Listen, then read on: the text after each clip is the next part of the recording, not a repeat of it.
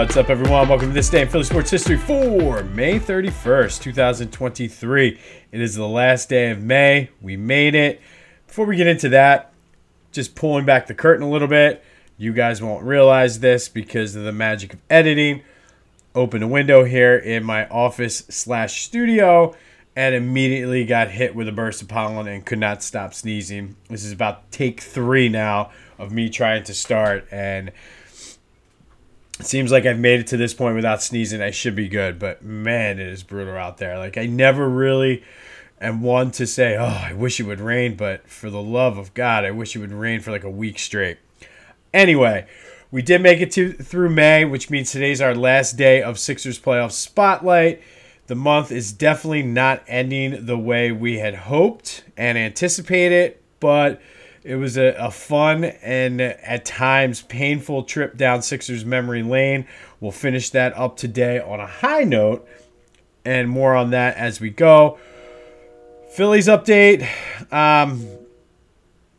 Ranger Suarez looked good. 2-0 loss to the Mets.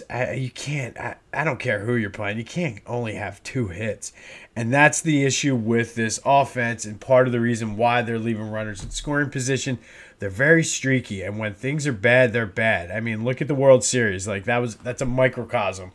Set the record for home runs in a World Series game and then get no hit the very next game. It's just brutal. That's what this team is. They just need to be more consistent, and now we're at sort of that first unofficial check-in of the season, and I would definitely say they've not been good. Not nearly as well, or playing as well as they should have been. There are some bright spots and some signs that they're getting ready to turn the corner. But, I mean, this could be a devastating, if they can't take the next 2 from the Mets, this could be devastating for them. Again, it's early. They haven't played many division games, but, man. Takeaway, though, Ranger Suarez looked good. They're going to need him to pitch well. 6 2/3, 2 earned runs, 4 Ks, but it's not going to matter if you can't score any runs, and you can't score any runs if you don't get any hits. So, looking for a bounce back effort from them today. Eagles OTAs are underway, and an interesting thing I saw on Twitter. Apparently, Howie Roseman was on Chris Long's podcast, and they were discussing the 2017 versus the 2022 team. And Chris Long basically was saying that last year's team was just far more talented than the 2017 team. Howie's like, no, you have to go with the team that actually won the championship. And I would love to get your opinion on this. Let me know what you guys think. Maybe we can do a future episode of Back to the Future on this. I mean, just on the surface, I would have to say I'm leaning slightly toward 2022. I don't really necessarily want to get into too much of why, in case we do a future episode on this, which my wheels are already turning. It's getting ready to be summertime, so I have the time to think about some of these things. But just more intangible-wise, I think talent-wise, the 2022 team probably was the better talented team. But that 2017 team was just, there was some magic with that team. And I thought we had it with the 2022 team. The magic went out. Thanks a lot, Jonathan Gannon.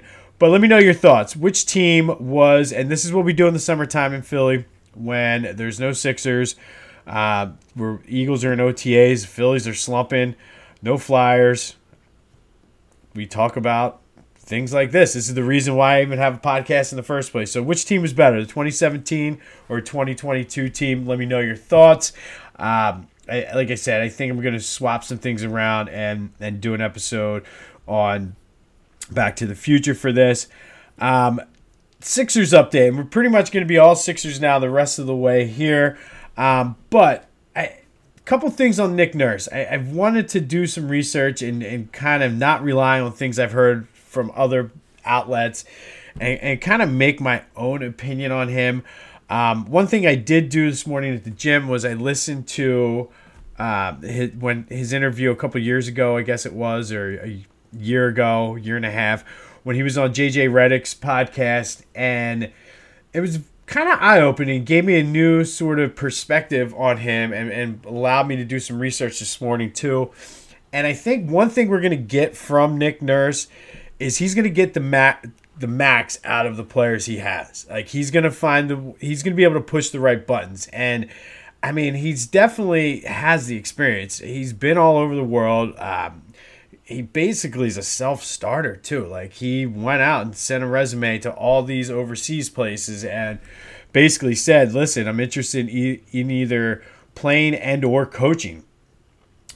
So I think from that perspective, like he's experienced it all from college, international, NBA. So he's good at finding what works for each particular player. I'm very excited, believe it or not. Everybody's talking about Joe and what he's going to do for Joe. I think he could take his game to the next level. I want to see what he does with Tyrese Maxey. And I think just from what he did with some of those guys in Toronto and based on things I'm reading and whatnot, I think he's going to be able to maximize and get the most out of Tyrese Maxey, put him in the best position. I know we tease all the time here in Philly about Andy Reid saying, I need to put the players in a better position, blah, blah, blah, that's on me. But everything I've read and heard about Nick Nurse is that's his specialty. That's what he does. He gets players to go and be in the right position and maximizes their talent while limiting their weaknesses. That's why he was able to do so well when he coached against Joe. He was able to do that, but I think with that mindset now, he's going to be able to say, okay, here's how you counteract that. So, I mean, I'm definitely leaning more toward I like the hiring. Unfortunately, I do think it's going to come down to what they're able to do, whether James Harden comes back, what they're able to do free agency in the draft, which with their cap situation is not going to be a lot. And it's going to come down to, I think, ultimately James Harden, what he wants to do. I think the Sixers are going to be willing to bring him back. It's just a matter of what James wants to do. Because they're going to have to fill in with some maybe not name brand players because of the cap situation, I kind of like the Nick Nurse hiring even more because he's going to be able to get the most out of the guys they have. But like I said, I think he's going to do wonders with Maxey. Might even be able to do something with B-Ball Paul. And I think he does make adjustments, and I know that's one of the knocks we always had against Doc. With Nick Nurse, you're going to have somebody who makes the adjustments. So, again, it's still early, but he's growing on me.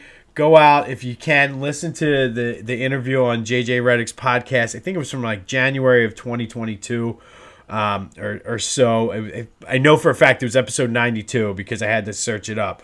But check it out and let me know what you think about that. He's growing on me, and I do think he's going to be able to get the most out of the players they have, which next year there might be some growing pains next year, but we'll see. Like I said, he is growing on me, and I wanted to make sure I'm getting forming my own opinion without going off of things I've heard from other people. All right, PhillyGoat.com. Speaking of the Sixers, we've been talking about it. Father's Day is coming up. I've been dropping hints all around. I finally think they're getting through because I was asked about colors this morning. So hopefully that means. But with the Sixers, I've talked about the AI Ear Cup. We've talked a lot about Joe and the Sixers this month and the playoff loss and everything. They have a ton of Embiid shirts. Some of them are actually really cool too. Also, we've talked a lot about Sixers past playoff experiences. Lots about Wilt Chamberlain. Some very cool Wilt Chamberlain shirts. They have a t-shirt with when he holds the 100 on the card, the night he scored 100 points. For those of you that if you know, you know, they also have one with 20,000 on it as well. We'll keep it PG and leave it at that. But like I said, if you know, you know, which is a really cool shirt. I'm like, all right, I kind of like that one. And then they also have some 215 shirts, Sixers base and everything. Actually heading down to the Phillies today to Citizens Bank Park for a tour for school. And, of course, I'm wearing my Philly Goat Ring the Bell shirt. If you're watching on YouTube, there's the Ring the Bell shirt. You can tell them with the Philly Goat logo. So I do practice what I preach. The T-shirts are comfortable. They're high quality. I never put my t-shirts or anything in the dryer anyway. I hang them up to dry. But it's a good quality t-shirt, not the cheap ones that are going to shrink and be 4 sizes too small after you wash them the first time. So go to phillygoat.com, shop for all your Father's Day's needs, for your own father, for yourself, for an uncle, any father figure, grandfather. They got some of the old school Philadelphia A's stuff for some of the old heads out there too. Like I said, I fully support and get behind this company. Use the promo code Jim Montgomery for 10% off of your order. phillygoat.com, promo code Jim Montgomery for 10% off your order. All right. As I said, it's the last day of May, so we're calling an audible, or it is our last day of the Sixers playoff spotlight, I should say. I'm calling an audible, and I said we weren't going to do the 67 or 66-67 or the 82-83 team, but I wanted to end this on some positive notes. We got a new coach. I'm feeling good about him, and we're going to focus on that 82-83 team. We did talk a lot about the 66-67 team previously, but the 82-83 team, head coach was Billy Cunningham, one of the stars from that 66-67 team. They went 65-17, first place in the division, number 1 seed in the Eastern Conference. Their 20th season in Philly. They had a new owner that year. Sam Katz had just bought the team in 1982. They came in. They were just always on the cups. They battled the Celtics to get to the finals. They got to the finals a few times with Dr. J. They lost to Portland. They lost a few times to the Lakers. They just could not get over the hump. So what do? They do a sign and trade with the Houston Rockets. They send Caldwell Jones down to Houston for Moses Malone. And Caldwell Jones, we know, was one of the rebounding and defensive guys on those team. But he was getting a little older. Let's bring in Moses. And Moses made an immediate difference that season. The 65 wins was their highest winning percentage other than the 66-67 team. Moses was the MVP. He averaged 24.5 points per game, 15.3 rebounds, and added 2 blocks just because. Mo Cheeks led the team with 6.9 assists per game. But listen to the accolades for this 82-83 team. First team All-NBA, Moses and Dr. J. All-NBA defensive first team, Bobby Jones, Mo Cheeks, and Moses Malone. So 3/5 of the all-defensive team played for the Sixers. Do you think they were pretty good that year? Bobby Jones was 6th man of the year. All-Star game, Mo Cheeks, Dr. J, Moses, Andrew Toney. Dr. J won the MVP. They just, the accolades just are incredible. They beat the Knicks in the first round 4 games to none, which the way it was set up back then, that was the Eastern Conference semis. They rolled through the Bucks in the Eastern Conference Finals 4 games to 1. They won the first 2 games of the NBA Finals at the Spectrum in Philly. Then they won Game 3 at the old LA Forum, which led us to this day in Philly sports history, May 31st, 1983. Sixers beat the Lakers 115-108, completing the sweep in the NBA Finals for their first championship since 1966-67. In that game, Moses just had an unreal game. 24 points, 23 rebounds, 3 blocks. Andrew Toney added 23 points and 9 assists. Dr. J scored 21. Mo Cheeks scored 20. They came out, and there was no way they were losing that game. Kareem and Magic did their best. Kareem had 28. Magic had 27. But they finally got over the hump. They won the NBA championship. Moses came in, and they asked him how the playoffs were going to go. And he famously said, faux, faux, faux, meaning they were going to sweep. Unfortunately, the Milwaukee Bucks stole a game, so it went faux 5-4. Faux 5-4. Whatever. You know what I mean. But they finally were able to get over the hump, and they've not been back. They've been back to the finals, but they've not won a championship since. But since this was the Sixers playoff spotlight, I had to end it on a positive note. The 82-83 team finally got over the hump for the Sixers, and on this day, back in 1983, champagne was flowing, and the Sixers finally beat the damn Lakers. But like I said, let's give the Nick Nurse thing on JJ Redick's podcast a listen and let me know what you think of him. Like I said, he's starting to grow on me. I've done the research.